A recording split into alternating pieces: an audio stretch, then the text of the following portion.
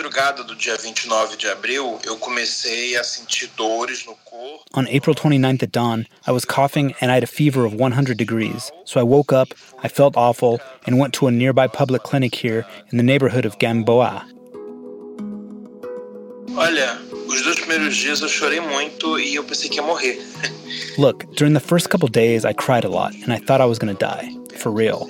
The mother of my children lives nearby here in the center. I called her and I cried and I told her I loved everyone, that I love my children, and I gave her the password to my bank account because if the $100 of government aid did come through, I wanted her to get it. I gave her the password for my cell phone too. I thought I was going to die. Eu não fui testado, né? Eu não fiz exame. I was not tested for coronavirus, just like most people here aren't being tested. People here are only being tested if they have the money for it. Meu nome é Cosme Philipsen. My name is Cosme Philipsen. I'm 30 years old. I'm a tour guide. I do community outreach and I have lived in the favela my whole life. E esse é meu despacho. And this is my dispatch. Sim, a característica da favela é amontoado de casas, muitas casas. Favelas are characterized by stacks and stacks of houses, right? There are a lot of homes. That's why there are these alleys, which are very narrow streets, because the houses are practically stuck onto each other.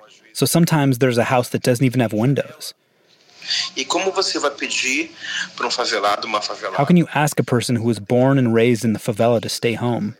Someone who typically lives in a tiny house with a big family, someone who is the breadwinner in the house and is desperate to bring home food to his family, to provide gas for the stove. Está muito abandonado. So we are just really abandoned. Eu faço parte aqui de coletivo que se criou agora, comitê. I am part of a COVID emergency task force that was created in our favela called SOS Providencia.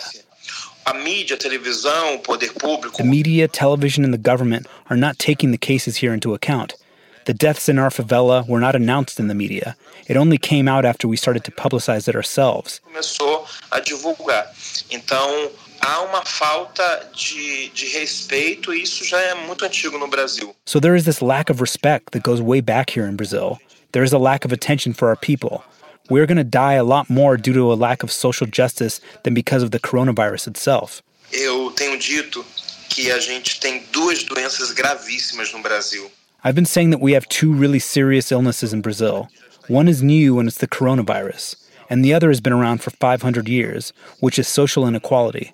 Some people say that we are all in the same boat, but we are not all in the same boat. It can be said that we are all in the same storm, but some of us are in small boats while others are in yachts.